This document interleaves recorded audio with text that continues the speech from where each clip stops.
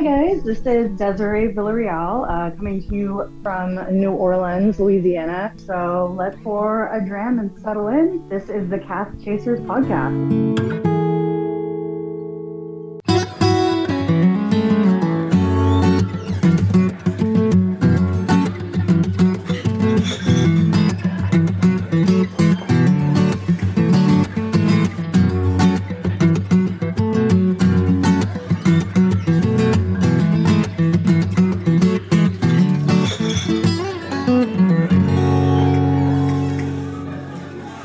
All right, Chasers, I am sitting here. So we're going to do some, if you haven't figured the theme out by now, it's very cocktail forward.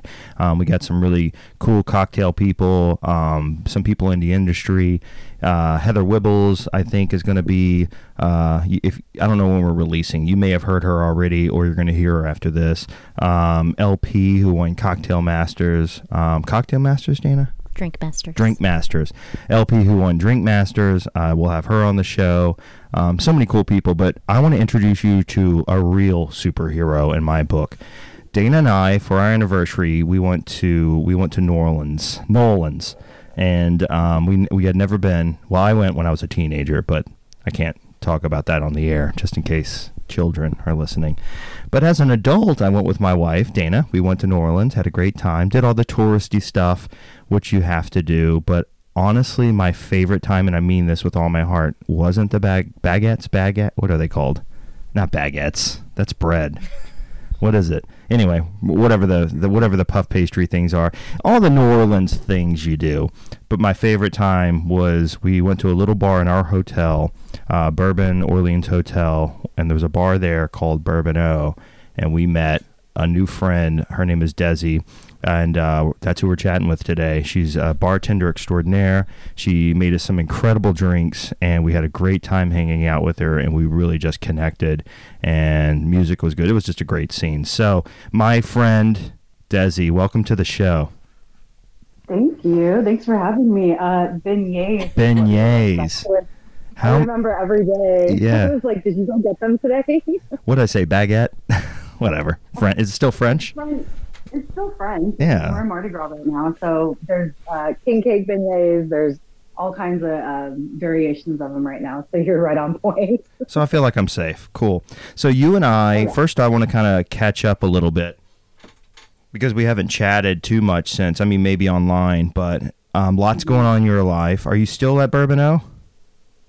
No, I actually moved on from there about October.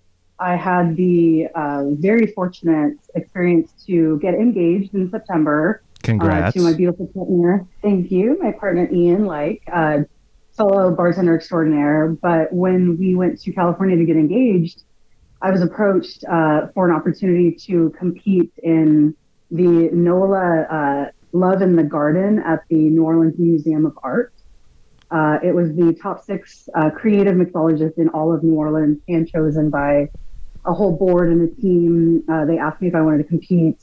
I ended up competing in it the day after I got engaged. I got engaged in California, got on a red eye, flew all the way home to NOLA, and created a cocktail, presented it the next evening. And everything was based on a theme of love, which was perfect. They chose me for Corazon Tequila, so I made this crazy floral. I used nasturtiums from my own garden.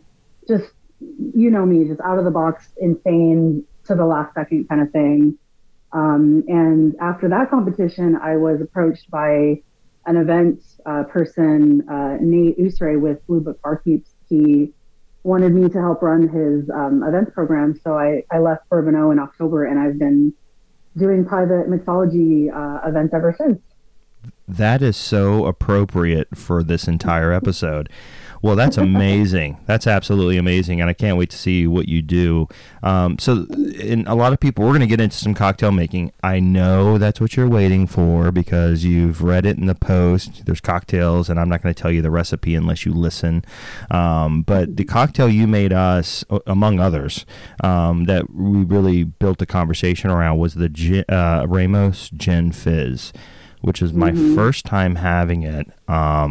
and it blew my freaking mind. And I'm not even a gin person, and this is a whiskey podcast, so why are we talking about? Who cares?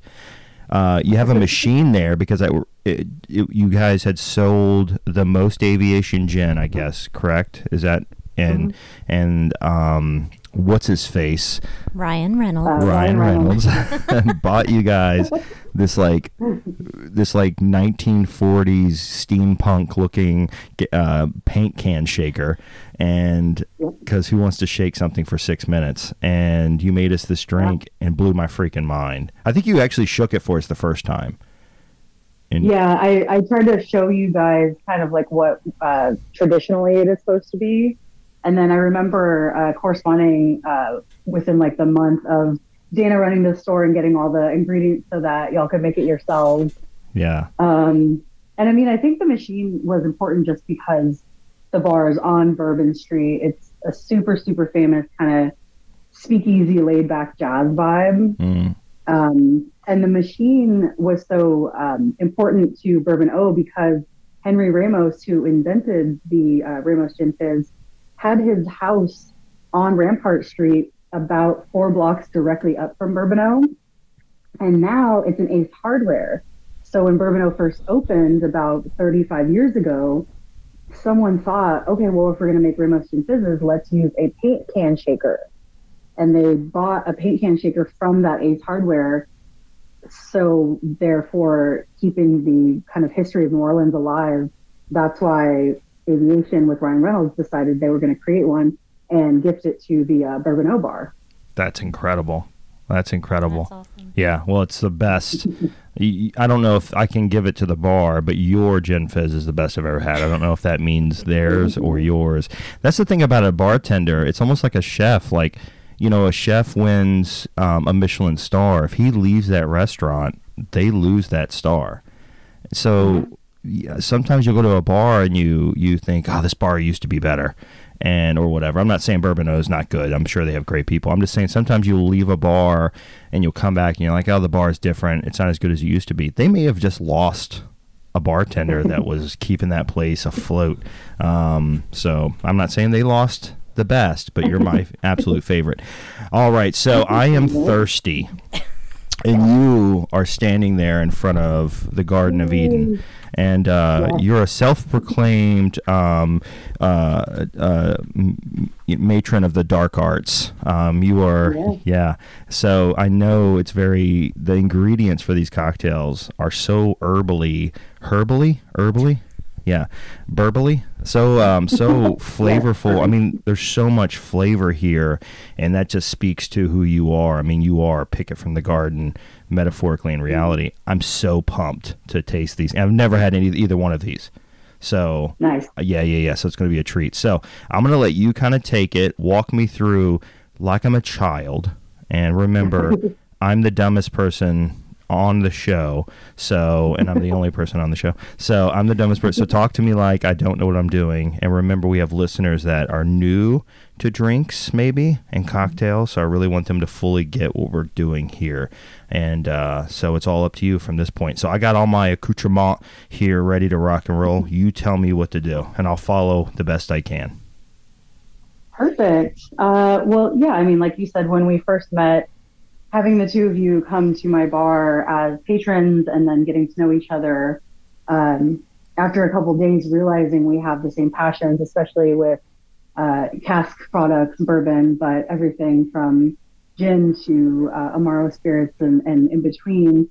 And I love how you called me kind of the mistress of the dark arts. I'm going to use that from now on. It's all you, and I meant it with love. I love that so much. That's so cool. I was kind of going into my head earlier about like what's my inspiration right now. You know, we all go through the same thing of rut and inspire and, you know, doing events lately. I've been meeting so many people that are the normal listener, the normal person. They're coming to New Orleans for the first time. They're coming to a big city for the first time. They're almost intimidated to say, I don't know what I want, or make me something because maybe someone told them don't do that in a bar.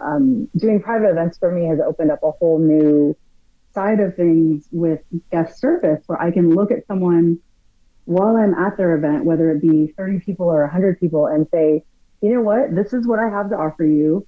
How about we do this together and we take this journey as a team? In that sense, I chose a really cool New Orleans cocktail that was created by a friend of mine, and it's in a couple of the books that I have here that I'm such a nerd about, called Streetcar Named Desire.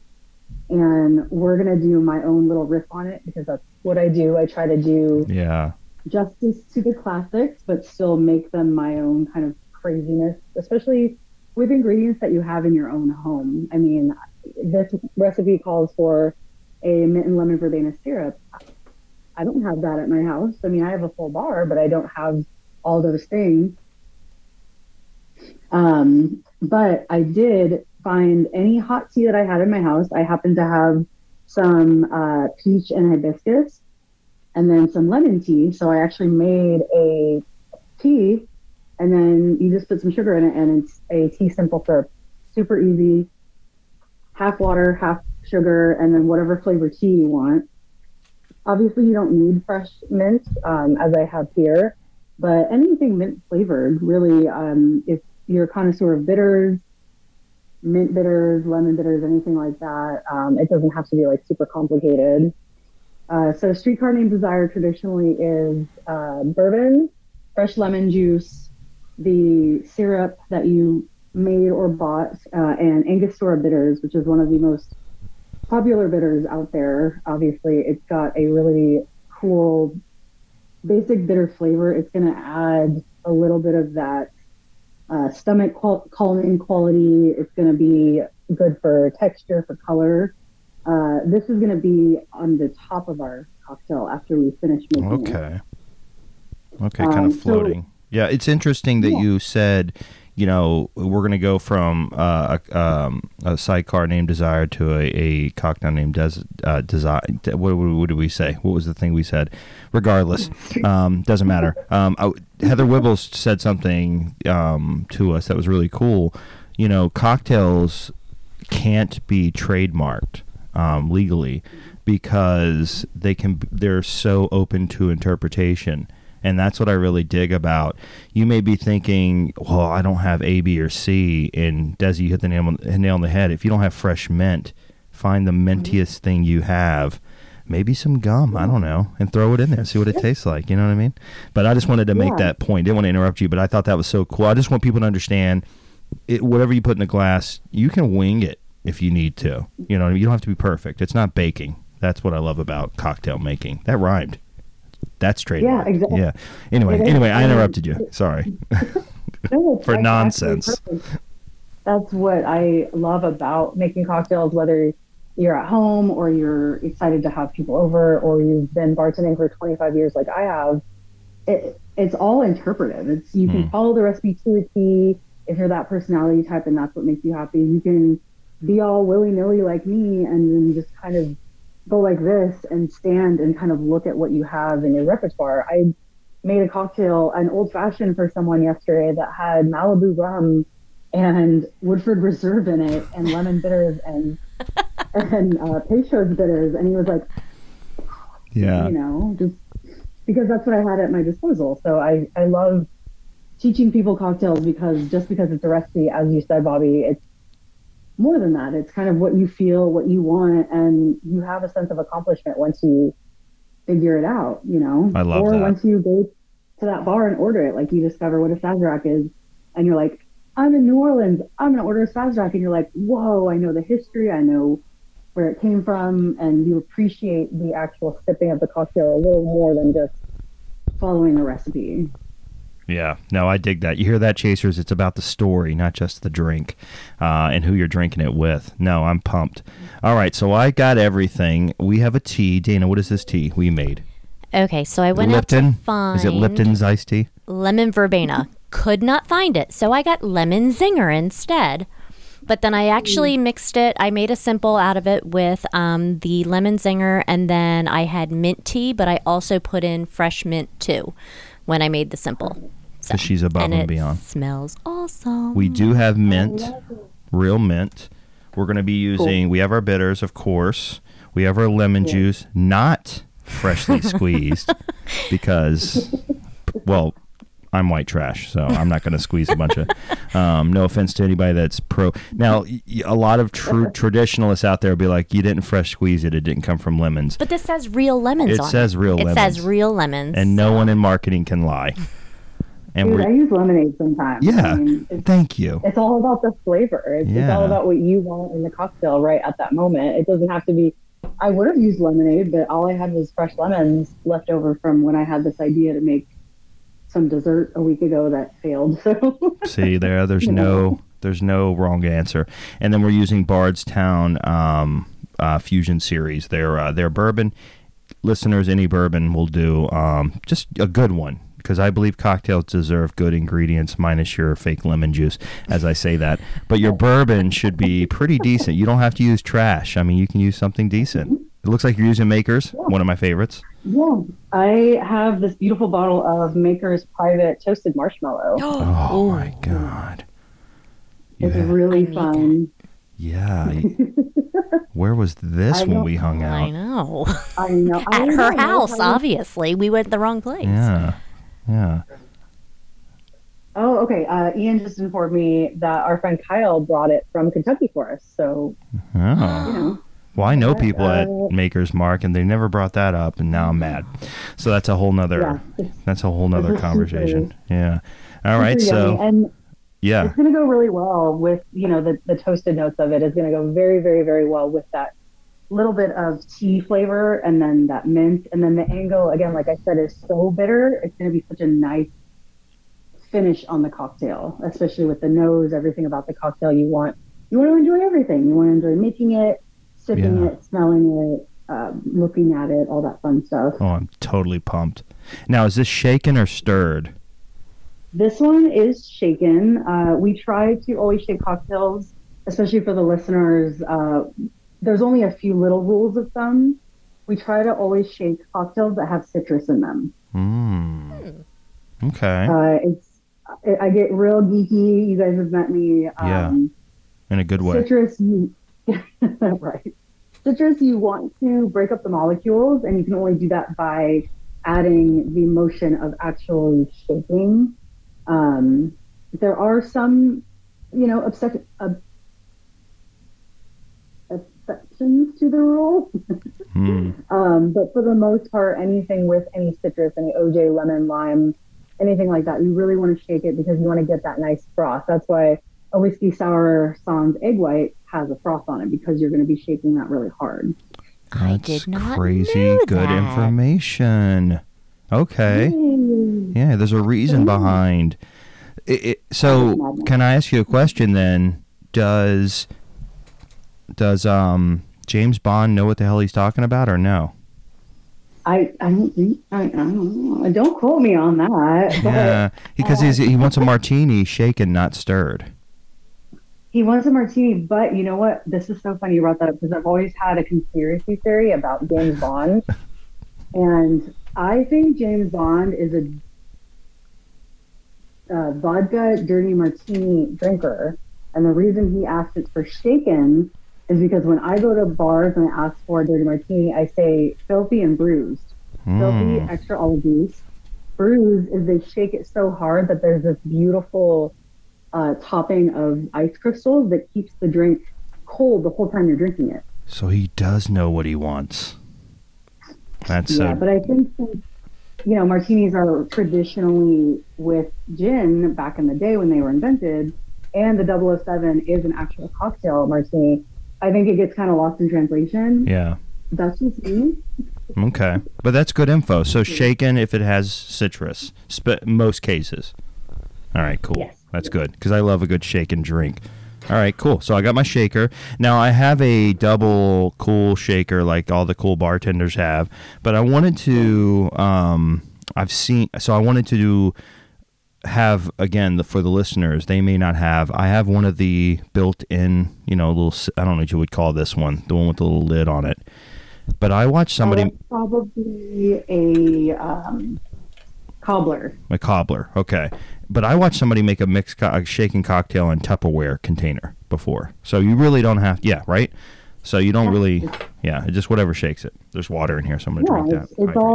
molecules. It's all kind of, as long as you have that motion going on. Right. That's why, especially too, for the listeners, if you ever go to a bar and you notice that there's 5 bartenders, or you've gone to 30 bars in your lifetime, or more or less, everyone has their own shake. You can get real nerdy about it, or you can get real just like, I'm shaking a Cascade, I'm shaking it, you're just singing a song in your head.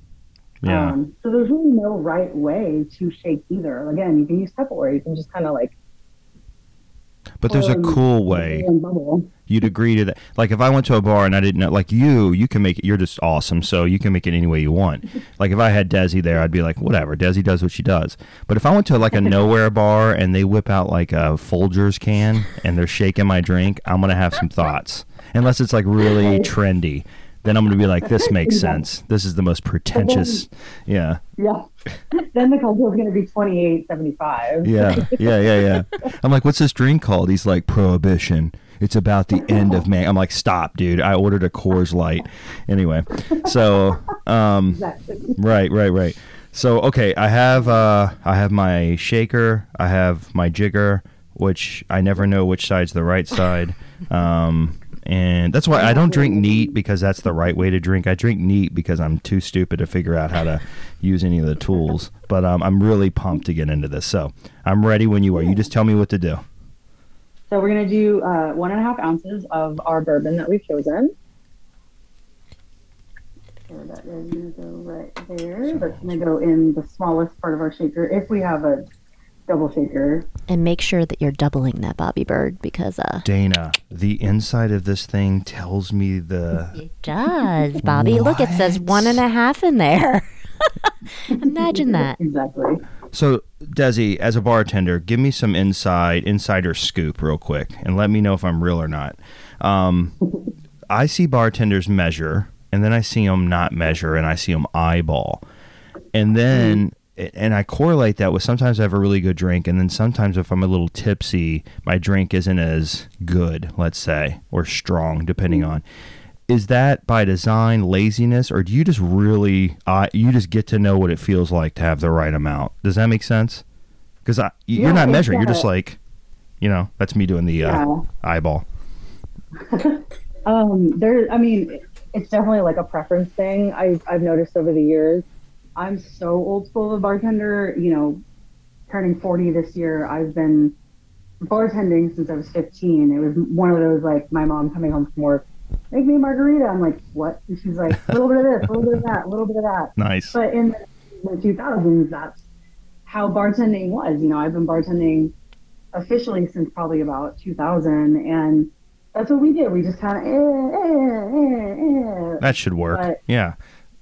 Everyone has a different. When mixology came along, which I don't think is a negative word, it's just kind of been turned into one of those fun words. They describe a vast amount of people. But when mixology was created, it was all about measurements. It was about specs. It was about elevating from what do you want to creating a whole, again, an experience, a whole scene, a whole fairy tale, an exciting journey to go on together. And then everyone kind of chose their paths on that. I'm one that, if I'm comfortable, again, I can free pour if I have the right pour spout. That's always important. If you have a pour spout, you want to do like the normal, like bigger kind of size ones, the plastic ones. Plastic ones were built by bar owners back in the day that wanted to measure how much their bartenders were pouring. So a lot of times you'll see a bartender and they'll have to stop and go down and put it back up again. It's because the pre-pour spout. I've seen those, yeah. It's annoying. Yeah, it has a little bubble in it that actually measures an exact amount per pour. So that way the bartender isn't giving away the house or mis-pouring, so-called, in quotations. Yeah. Counting is what it is. Everyone counts differently. My count to 6 is maybe your count to 4. My 2 ounces is 8 counts. You might count Mississippi when I do it differently, like that's the most scientific thing I've ever heard. Mississippi. Do you ever hear the meme? Americans will use anything but the metric system to measure. Oh, yeah. Mississippi. I'm using that. So you can have the dark arts. I'll have that one. Okay. That's mine. But No, I love it. It's confidence too. It's if you go into a bar or if you're at home and you don't want to just take something and pour it upside down, then use a measuring cup. Yeah. Use a cup. Use anything you want. And the reason for measuring is so that the flavor profile of the cocktail comes out the way that you want it to. I feel like the measuring device makes it feel more personal. It's like training wheels, though. But no, I think a lot of people see the measuring device and they think, oh, they must be new.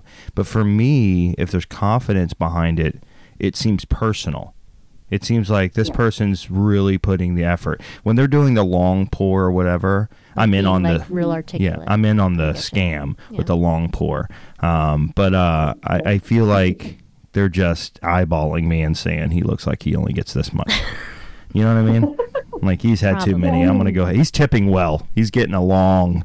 You know what I mean? But anyway, okay. So what's next before I melt my ice and so talk? We're gonna do the lemon. So I'm just gonna juice some lemon really quick. It's just 3/4 of an ounce.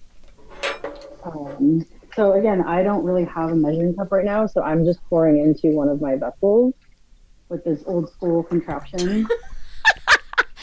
Man, I wish that, I can't wait till we have YouTube.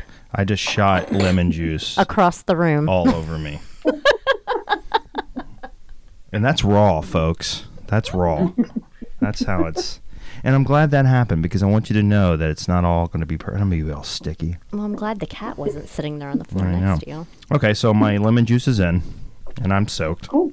Yeah. So we got 3/4 lemon, and then we're going to take our syrup that we made, and we're going to do the same amount, 3/4 of that as well. Oh, it smells good, so good already. You're welcome. Oh yeah, this one too. Okay. And then we're going to take that, and that's it. It's just the 3 ingredients. We're going to do the ice, shake it, so we'll go through that really quick. And then once we get it in the glass, that's when we take the Angostura on top, and then I'll show you how to get a good pour of that bitters because sometimes it's a little ornery. Can we shake? Yeah. Yeah. This is good. This is good audio.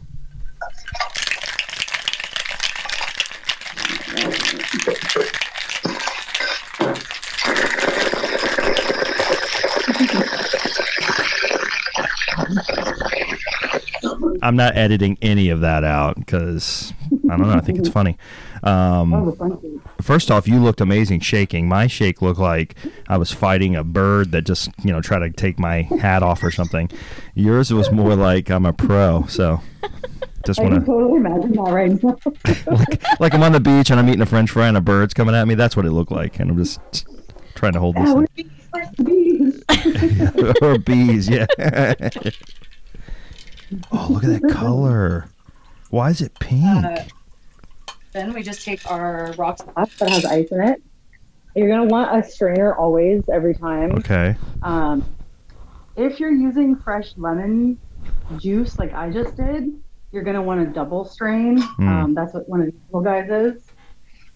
Just because seeds, etc., stuff like that. But double straining is really easy. You just kind of put it over the top of the drink. And then pour it through.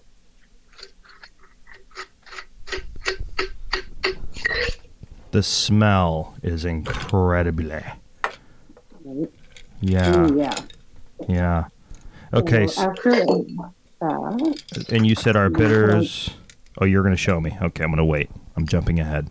So the bitters, you're going to take your Ango. Okay. And then what you want to do is you want to do it with confidence because it's going to kind of splat everywhere. You just want to go 1, 2, 3, and then 1, 2, 3, 4. Okay, do that. What's the first thing?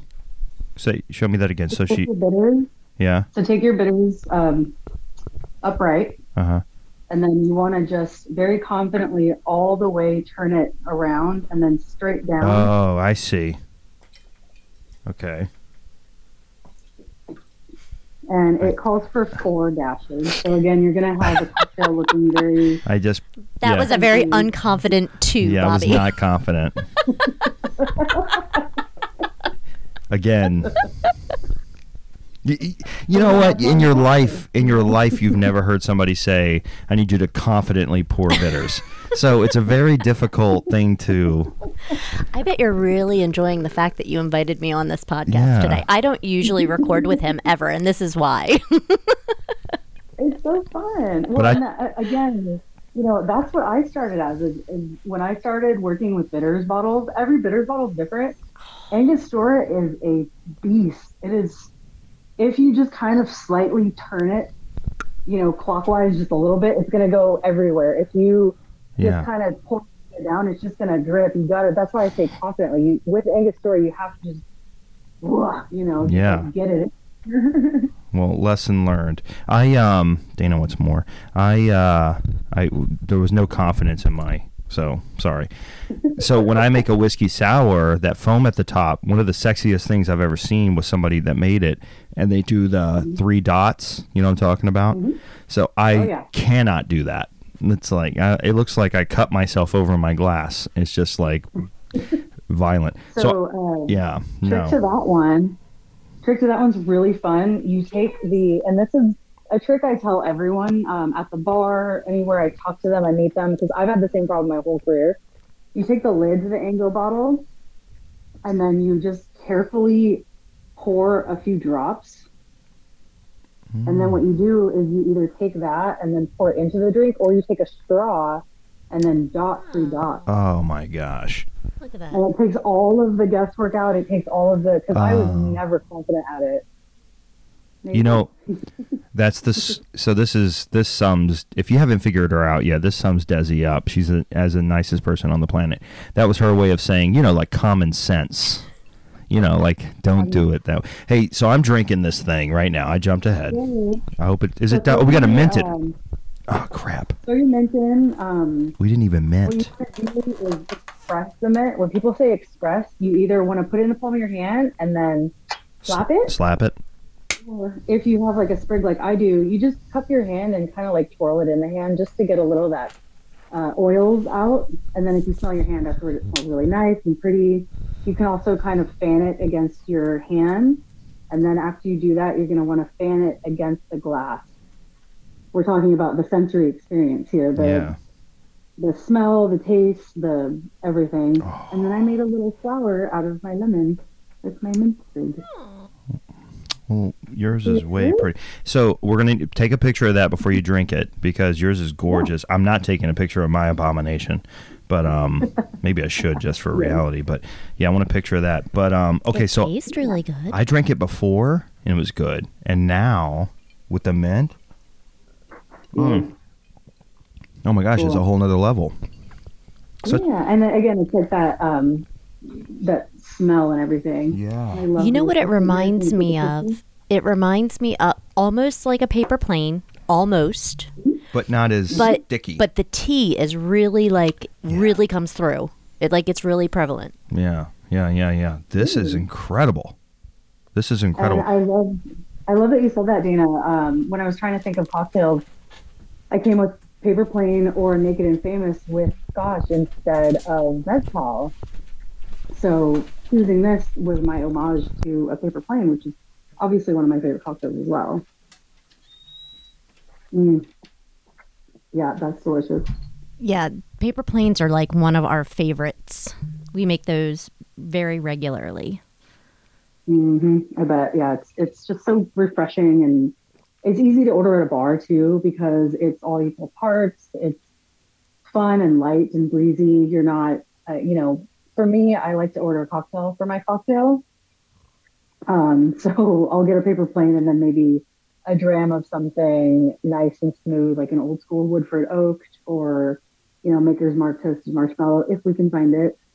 But it's one of those cocktails you can just kind of sip on while you're hanging out talking. Oh, it's also, it always reminds me, Bobby and I, when we were, I'd say probably like 10 years ago now, when we first had just the boys, the 2 little boys, and they were young, we needed desperately like a night out. So we took a class in college, and it was one of like our extracurricular credits or whatever. And it was the craft of brewing or something along those lines. And What are you doing? Oh no, you can. No, you can. Dana's in the host seat. I love it. No, this is very awkward for me. Anyway, so we took a. What do you? Why? Give me my. You get the back. host headphones. Oh, I get the host headphones. Oh, these are nice. Yeah, I had to step away because I was covered in sticky. I had to go wash my hands. It was driving me insane, and ants were starting to form. So. Well, now I forgot what I was talking about. Date night. Date night, craft of brewing, but it had. But we were talking about something else. But what were we before that? Or something. Oh, damn it. I forget. I don't know. I just walked in on it. That's the fun of my brain. I forget things halfway right through in the middle of saying them. So was it about us dating and going on that like date to like create and do something together? No, we were talking about paper planes. And I do remember what we were talking about. Okay. So we took this like how to make beer and brew beer and everything. And one of my favorite things that I took away from that, I never had heard the expression about a session beer because I wasn't like a huge beer drinker before then. And I can really kind of relate now some different cocktails and different kinds of whiskeys to being session-y type of like whiskeys and cocktails. And I think a paper plane, that is one of those kind of cocktails that it's definitely like a session cocktail. Super dangerous, but I could sit there and sip on them all night long. Like, and they're awesome. Yep. So, but this is so good. I love the tea aspect of it. Like, it's really, really good. Yay. Well, yeah. And like you said, for the listeners, we all have our favorite cocktails. Paper Plane's one of mine. Naked and Famous is one of Ian's. This is such a cool riff, and it's so easy to do at home. I mean, look we just made this tea together. And you can make anything. You can make it a bedtime cocktail. Make some chamomile in there. Whatever you want to do, you know? Well, remember, we did a Valentine's Day. Our friends at Old Line Distillery, they had this Valentine's Day thing where it was during COVID. I don't know if you guys remember that or not. But we were all boarded up in our houses. And they sent out packages with the exact amount of certain flavors, like a jalapeno oil, but there were like 3 cocktails that you made with what they sent you. Right. And then it was a Zoom in this woman's kitchen. That's actually, I wish I could remember her name, but she was the one that shook. She was a bartender, I think she was like a trainer or something in the world of bartending, maybe part of the Bartenders Guild. But she was shaking. She was the one that was shaking with a piece of Tupperware. Right. Yep. And what she walked us through 3 Valentine's cocktails. And we were in our room. We put her up on the television. This is not as weird as it sounds, but she made these cocktails live for us. And us and like 15 other couples had this like date night together and just made awesome. Cocktails and hung out. It was awesome. It was like via Zoom when Zoom was like really. You remember when Zoom was like really cool? That's when we did it. Yeah. When everybody was Zooming. Everyone was like, I'll Zoom you. Let's have Zoom happy hour. Let's have Zoom. But that's so cool. I mean, that when we started going through COVID in California, that's how we stayed in touch with family. We did parties on Zoom. We did happy hours, wine tasting, stuff like that. So it's kind of cool to incorporate that. And that she had couples do a Valentine's thing as an all-inclusive kind of adventure together. Yeah, it was a lot of fun. Well, I think finding those moments. I mean, again, our anniversary. That's how we met you. Boom, now you're on the show. Boom, now we're learning all this cool. Now you're our best friend. Now you're our best friend, and you can never leave. I'm so excited. Well, and I love that it's the anniversary too, because we're all the same age, and we met and we got to bond on our love of geekiness and cocktails and bourbon and everything. But like you said, it doesn't have to necessarily be craft. It can be fun, it can be exciting, it can be as intimidating or least intimidating as possible. I am so afraid of being on camera or even talking public speaking, but once I get around liquor and my safe space, I open up and I become myself, which is super cool. And that's what I love about it, is anyone can find what they need through creating cocktails, whether you do it at home and you're just practicing or, just hanging out with friends. I was always the one getting people drunk at parties. Still am. That's on our resume. So what would you say your skills are? Can get friends drunk at parties. parties. Without them realizing it. Yeah. No, but you took us down like a cool history path, and that's my jam, and I love history. I love knowing where things come from and why we're doing what we're doing, and Prohibition, such an interesting time.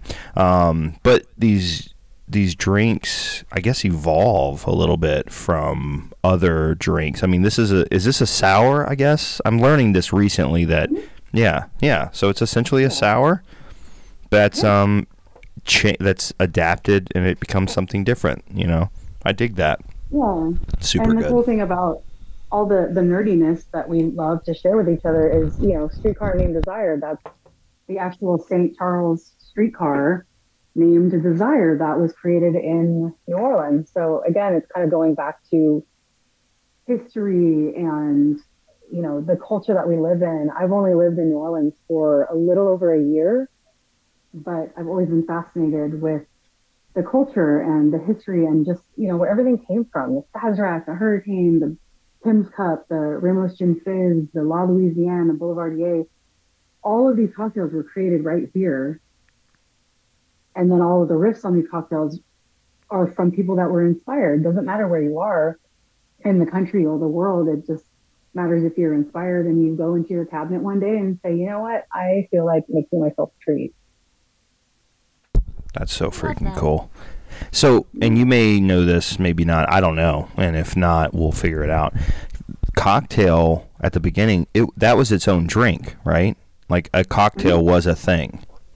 It all came from horses and poop. What? It's a thing. I'm not going to explain it right now. Maybe one day down the future, you can look it up and Google it. But I saw, because the internet's told me that this is where the word cocktail came from, that it all had to do with horses and something about poop. Swear. It's more of like their tale of trying to kind of... Yes, something like that. See, she knows what I'm talking about. Oh, so nothing clarified. Okay, cool. Anyway... So no, this is gorgeous. Mine, and I don't know if it's because we have a different tea or because I threw up, you know, bitters all over it. Whatever happened, is very grapefruity. I like to talk about what I'm getting: grapefruit with the mint, but it also has this like real tropical. Like this is to me, it's a beachy drink. Like I would order this and like, you know what I mean?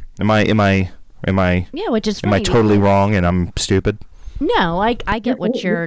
Yeah, I get what you're getting too. It's funny because I think it's just the citrus in it from the lemon, because there's no grapefruit in it. Right, but it's the bitters actually that's going to give you that grapefruit. Oh, okay. Your mind is being tricked by your body because when you take a sip, the Angostura bitters is going to be on top, right? Even as you sip it down, it's going to settle into it. The Angostura bitters is going to make your back senses pucker, and that associates with grapefruit more so than lemon, because when we think of a grapefruit, we think of eating it and then going, oof, you know, that like brightness. You always associate brightness with grapefruit and bitter with lemon, but since there's lemon juice and then bitters, it's going to come together. So you're right on the nose, both of you. Boom. Sometimes I'll share whiskeys or cocktails with friends that are new just to see, you know, just to try to help them and teach them and influence them. And they'll say things like, you know, well, I taste vanilla or I'll taste apple. And I'm like, well, let's talk more about what that means. What kind of apple? What kind of vanilla? Oh, I wonder where you got that from. That was a little Peggy no for you. But sometimes it's weird. And you'll say, hey, taste this whiskey. And they're like, it tastes like, you know, my attic when I was a kid. And I'm like, what? And you're like, either therapy or something else needs to happen. But there's some people attach to flavor, and then some people attach to a place or something, which sensory. I think is cool. Yeah.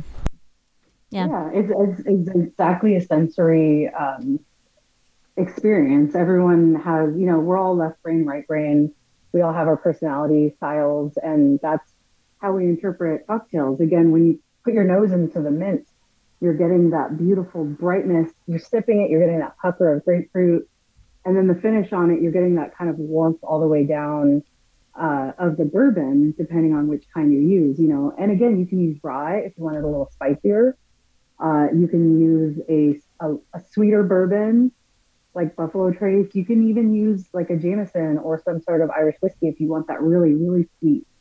So it doesn't necessarily have to be any particular kind of bourbon. You can do Scotch if you want it super smoky. Make a smoky style out of this. That would be very amazing, I think, actually. It's just so cool to me that you can take a cocktail and change it by one ingredient, and it can totally become something. That's the whiskey, that's the, the vegetation, if you will, or the syrup or whatever, and it becomes something totally different, which I think is really, really rad. Are you switching sides? I'm giving you back the power seat. Yeah. All right. I'm it was cool to watch out you. of my element in this seat. And he just keeps looking at me and taking pictures, and I'm like, stop it. Yeah. It's making me very uncomfortable. I'm proud of her. I love seeing your face, but I'm going to go over on the other side where I'm just a microphone.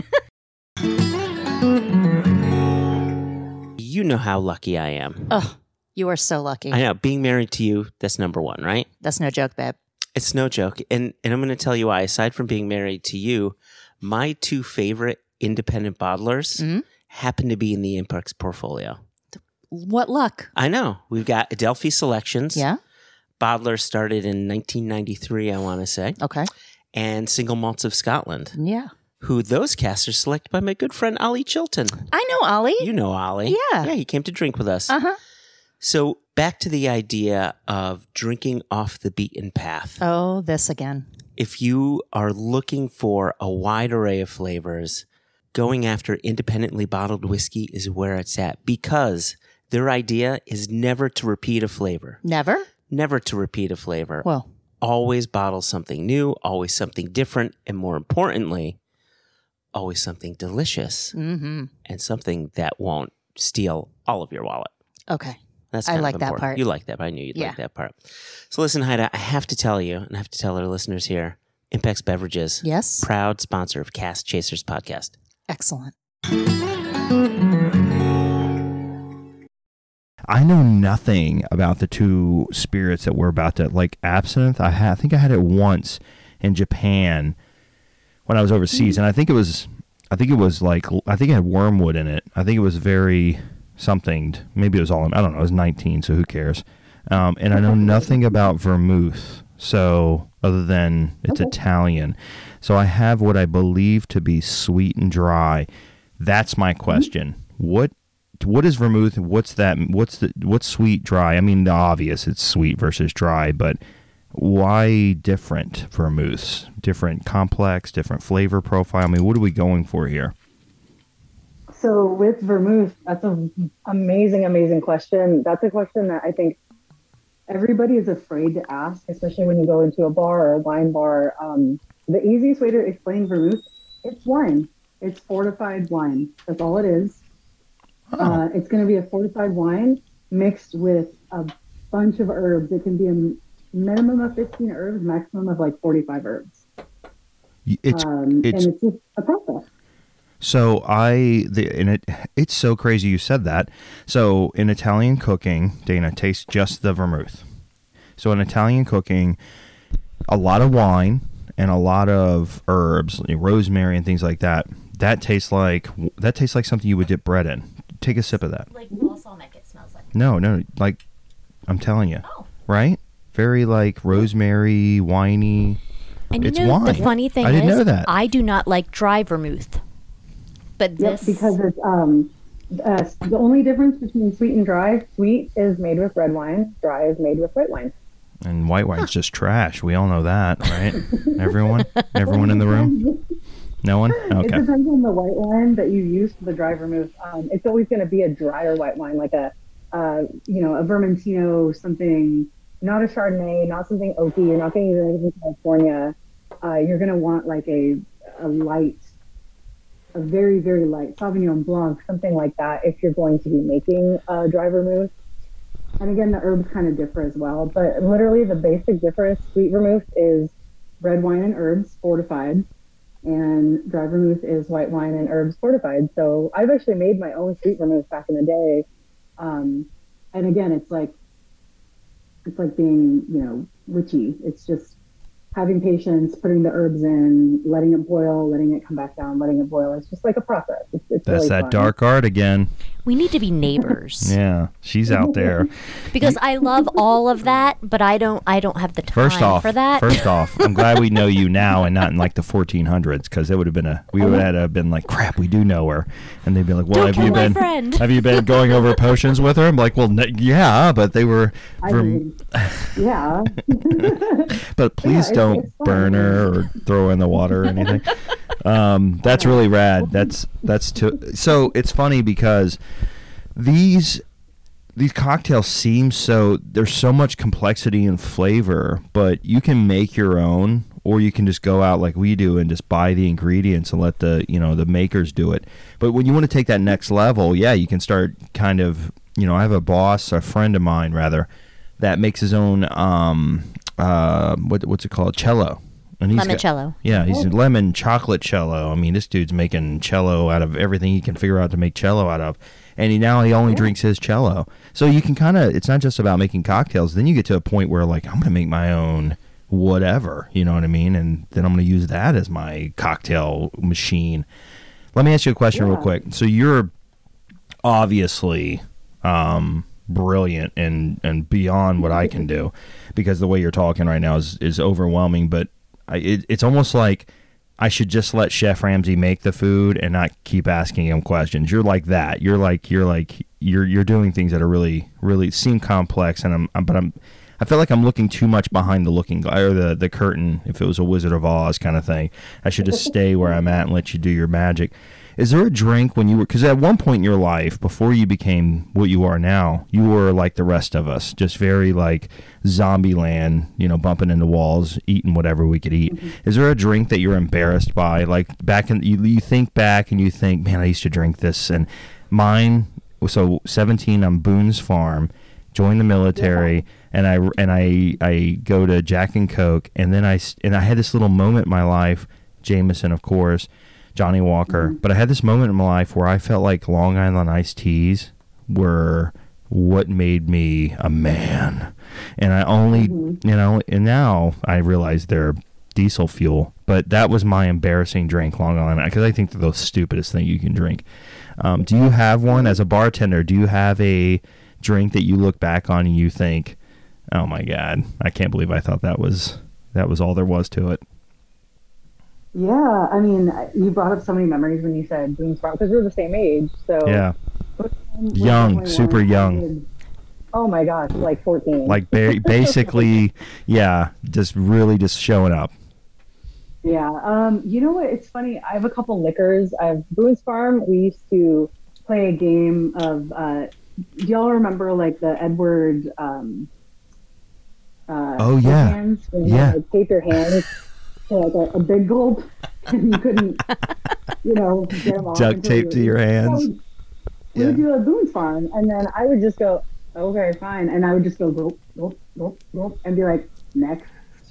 Yes. So that was my. I was obsessed with Parrot Bay back in the day. Parrot Bay rum, which I don't even think exists anymore. You put it in the freezer, and it would come out so viscous and thick, and I just thought it was the coolest thing in the world. Oh my God, that reminds me of. Do you remember Mad Dog? Oh, Mad Dog 2020. Yeah. Like. The red, whatever the red flavor was, that was all I could get. But that was. It was like Powerberry or something. Yeah, we did Goldschlager. Yeah. That was a big one. That made you think you were cool. Like, oh yeah, you're like, look, it's gold flakes. Yeah. Someone made up a rumor that it like cuts your esophagus or something, so everyone stopped. That was parents trying to put baby in the corner. That's what that was. You know what I mean? Honestly, my drink was the drink that I learned on, again, when I was like 14 years old. I used to go camping at Lake Canasta Meadow and Lake San Antonio in Central California, near where I'm from in Santa Barbara. My mom would take everyone camping. It'd be a whole group in RVs. We'd go jet skiing. I'm 14 years old, and I stay up with everyone. They're all sitting around a campfire with a picture of kamikazes. And they would all go around, a shot glass and a picture of kamikazes. Again, this is the 90s, way pre-COVID. Sorry to anyone listening, I don't think we do that anymore. But, there'd be 20 of us. We would just picture, shot, pour it, take it, pass it on. Yeah. And for years, my mom's best friend would hand it to me and be like, go, go, go. And finally, I'm like 14, 15 years old. And my mom's like, okay, fine. She can try one. And so I go, whoop, put it down and pass it on. And she's like, have you done this before? And I'm No, like, no, no. no. High And then, pain like, tolerance. Later in the night, her best friend's like, she had like 10 today. You know? My kids, Mine. my kids are too tolerant out because again, I'm in this industry and spirits forward, and I let them taste like dip your finger in or take a sip, and some of them are like, oh my god, that's fire, but as time they're Our very like 14-year-old though is he's like, wow, that's very super good with super his oaky nosing and and- but has a very vanilla forward. I think it needs some more time. I'm like, you need to stop drinking. You're 14. Now that you said kamikaze, that is, I remember, and then we'll get to the drinks before our glasses become unfreezered. they're thawing. Yeah, they're thawing. I remember being young and very, very young in Oklahoma, and that's where Texas, Oklahoma. That's my stomping grounds. And we had we had this trough party we went to, and all the older kids had these trough parties. So I remember we're like ninth grade, and we're like, okay, we're gonna do our own trough party, and we had this like moonshine. Moonshine was so easy to get where I'm from. Moonshine and like strawberries or something, strawberry wine mixture that we had in like an actual horse trough, right? Oh my gosh. Right. So we had this moonshine and strawberry mixture in a horse trough, and that was it. And we thought, okay, what we'll do is everybody will get cups, and we'll just hang out, bonfire, dip your cup. So we brought styrofoam cups for this thing. Do you know what happens when you dip a styrofoam cup into moonshine? Yeah, Probably disintegrates. it disintegrates. It becomes napalm. So we had, so we basically, no one was drunk. We're like, what are we gonna do now? And we're like, well, we can't drink it. So we set it on fire like stupid ninth graders do. It was the most fun sober alcohol night I've ever had in my entire life. So trough party turns Yeah, like fire party or something. That's so fun. yeah. So we're the other cocktail I chose. Again, it's kind of an homage to everything that we're doing right now as friends, and my wonderful fiance is from Kentucky. I know y'all love Kentucky very, very, very much, and has a huge place in your heart. So I chose a classic cocktail called the Lexington. This one, as we were just talking about, has that sweet vermouth in it. Again, for the listeners, it's a wine base. It's really easy to get vermouth at any store. Grocery stores have it. It's one of the easiest things to get out there. And if you don't have sweet vermouth, it's really cool because I don't even have any right now. I'm using an Amaro made from wine grapes. So again, Okay. this is just aged a little bit longer. The one I'm going to use is from Marjoram, which is from Santa Barbara. It's one of my favorite ones. This is absolutely stupidly delicious. This is fortified wine, and then they add some caramelized sugar to it. So this is going to be as close to sweet vermouth I can get. But again, like the whole episode we've been talking about, whatever you have, use Yeah. it, see what happens. Yeah, I love that. And then the other liqueurs that we're talking about, I have Herb Saint, which is the spirit of New Orleans. It was actually invented here. It's very similar to absinthe. It just doesn't have the kick. It doesn't have as many herbs in it, but it's going to be a very herbal liqueur. Herb Saint, absinthe are all going to have that licorice quality to it. So if you kind of smell, if you do at home have absinthe, if you just take a smell, it's going to smell very black licorice, very Sambuca. all the herbs. Yeah, Sambuca. I heard you say Yeah. that earlier. Dan. My favorite. Exactly. And we I all like know you need some Sambuca with some espresso beans, nice and chilled in the freezer. That's always the best. You just blew my mind, and you don't even realize it. I Oh, yeah. fucking hate black licorice and Sambuca and all of that. Then you said coffee beans is straight coffee. Yep. Oh my God. So throw the Sambuca in the freezer, get a really nice chilled snifter, Yeah. pour yourself like an ounce of that in the chilled snifter. Pour 3 coffee beans or espresso beans, one for me, one for you, and one for the dearly departed, and throw those in there. And that's a really great after dinner sipper. And if you want to get real crazy, throw some absinthe on top or 151 or moonshine, light it on fire real quick, and then that'll caramelize it. Bobby's not allowed to set things on fire. We've moved past that. He has an off-air story for you about setting things on fire. Drinks. Yeah. Things Nope. happen. And listeners, you can DM me for the details of Nope. that. We'll go World's into not there. ready for that one. Yeah. All right, so it involved a stripper. Anyway, Okay, let's go. yep. We're moving on. So what am I doing here? What am I doing? So the Lexington is going to be with a rye whiskey.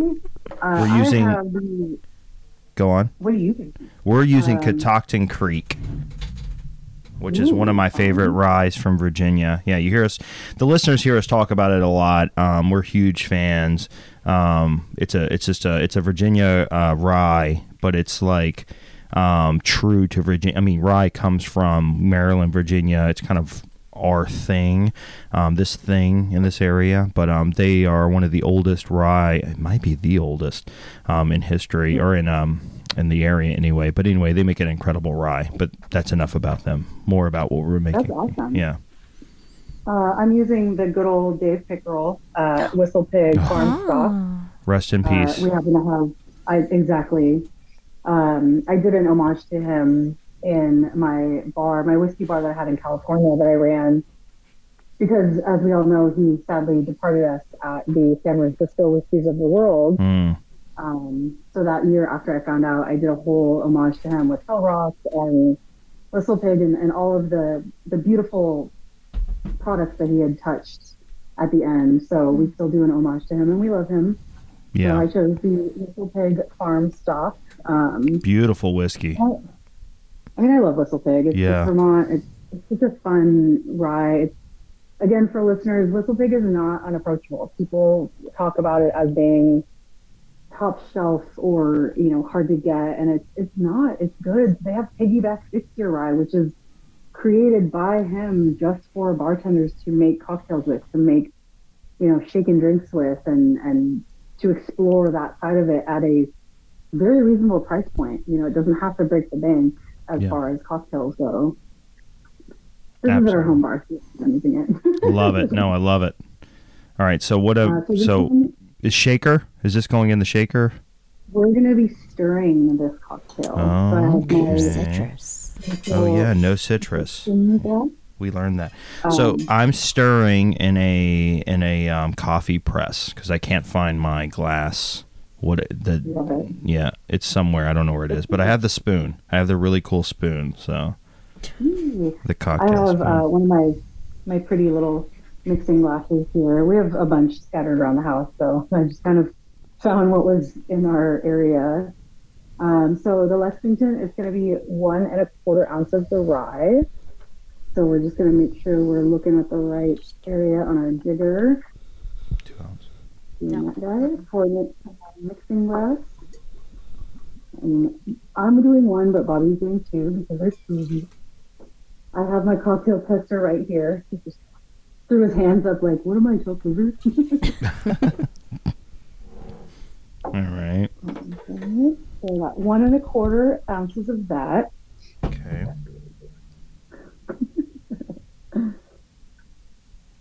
And again, rye, we want to use rye, as your listeners, I know, appreciate, because rye is going to have that spice aspect. Everything we're adding into this is going to be very herbaceous. So we want to add to the herbaceousness with the rye. So this cocktail, as you can kind of tell already, is going to be a little on the hot side. Right Hot up meaning, my alley. Yeah. Exactly. Yeah, not mouth puckering like that last cocktail, not sip on the beach like that last cocktail. This is going to be, for example, it's raining at my house right now, even though it's 75 degrees outside because I'm in New Orleans. This is going to be sit down in front of the fire, watch a movie, have a cigar, have a glass of wine, have a glass of port, make some, gnocchi or some amazing Italian pasta with kind of thing. Yep. She's writing the book. And again, with that segue with the Italian, we're going to take our sweet vermouth Okay. and do 3/4 of an ounce. So that's going to be right here. And put that into the mixing glass. And again, the color is going to be gorgeous on this too. I feel like I could cook with this vermouth. Like this would go into like a sauce or something. Oh yeah! Oh my God! Yeah, always use sweet vermouth and dry vermouth for cooking. Yeah. See, we've only done cocktails with dry vermouth before, and Yeah. I've not been a huge fan. I've protested. But Yeah. I've been anti Yeah, it. and Ian just said if you do have dry vermouth or if you want to try it out, a dry vermouth scampi is like. Oh. I do like scampi. Yeah. Yep. Do that, or on the fly, a white wine. I'm not a huge fan of white wine. Ian loves it, so we'll compromise, and he'll drink half the bottle and then use the rest to cook with. So. Yeah. I like that. I'll eat it. Yeah. Right. We're going to do the next liqueur, a ginger liqueur. It doesn't have to be Canton ginger. It doesn't even have to be a liqueur. You can make a ginger syrup. Well, I'm glad you said that because I'm actually not, I don't have ginger liqueur. I have ginger syrup. So I feel comfortable. Morning, yeah.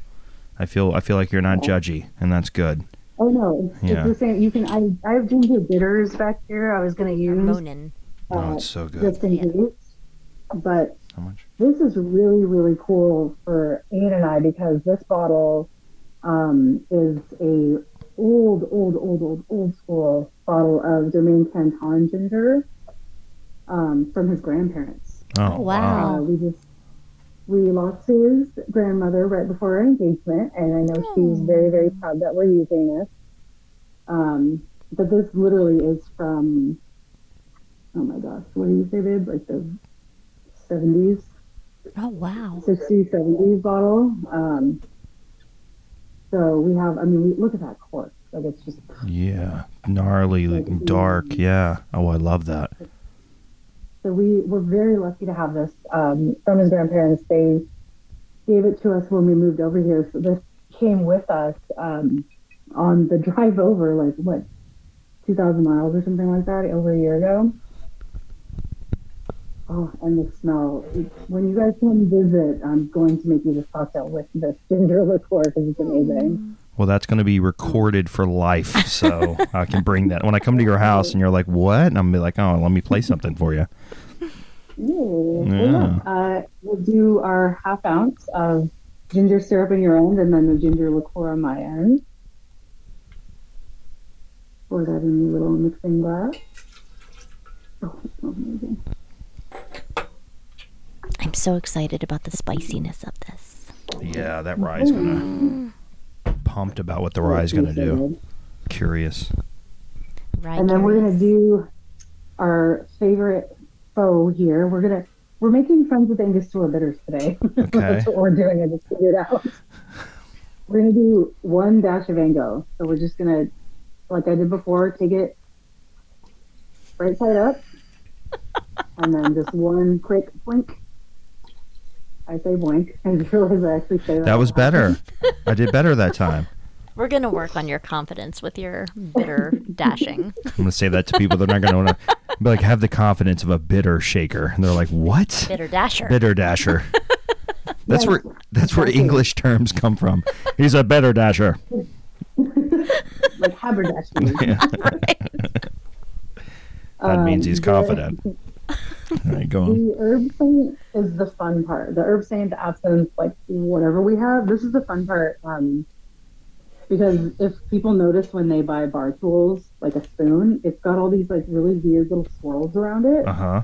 People always think it's because when you take it in a glass, it helps you to stir. It's not. Oh. Those little round thingies around the spoon are what help you pour something into a glass very slowly. Oh. I thought it was just fancy. So if you need to add anything with bubbles, say like you have a cocktail that needs to be stirred with bubbles, but obviously you can't shake it because it's going to explode. You use this and then you pour it down the spoon. It's going to very slowly go down. So I'm going to do that with the herb paint. So what she's saying, just to paint the picture, is when you have one of these long spoons, is this mansplaining? That's not my point. You are mansplaining. Yeah, but I want to. She just literally said. Yeah, but I heard her, but I saw her, so I have to. I'm like, I want to. She's so on it. You know what? I'm not going to say anything, and I hope the men out there don't get it. I speak fluent, man. So, spoonies twisted, pour down, trickle. They got it now. So, Desi, are we putting this? Hold on, Bobby Bird. Right. Are we putting this directly into the cocktail or into the chilled glass? Into the chilled glass. Thank you for asking. Yeah. So right now I'm doing that. Yeah, we're going to do that into the chilled glass. And how much? It's literally going to be just Look at that. That's a half a second. dope. It's like a crazy slide. Right? Isn't that fun? And then you don't have to do anything. You don't have to measure anything. It's fun. It's like a little slide of That shit will impress your So friends. then you just wash the glass, right? You just are kind of a... Yep. You're basically washing the glass without having to dump it out. That's awesome. That blew my And mind. then this is when I would add the ice to the glass and to the cocktail mixer. Because at this point, the cocktail is ready to be made. So we're going to ice the glass and the cocktail mixer at the same time. It's a metal. It's not as sexy as the icing glass. All right, there we go. Now I'm stirring, I guess. Yes, we're going to stir. Fun part about a stir is the easiest way someone explained it to me a long time ago, because I was overthinking it. Everyone overthinks it. You just want to try. It's a game. You want to keep the outside or the spoon on the outside of the glass. Oh, okay. That's why they're holding it the way. Ah, yeah. And then my little game, this is my little like treat that I do. Again, because I get weird with things, like I say, wee and fun. I try to look down and make a tornado out of it. That's wild. So it's kind of fun. You want to stir that? You want to do like 10, 15 seconds, something like that.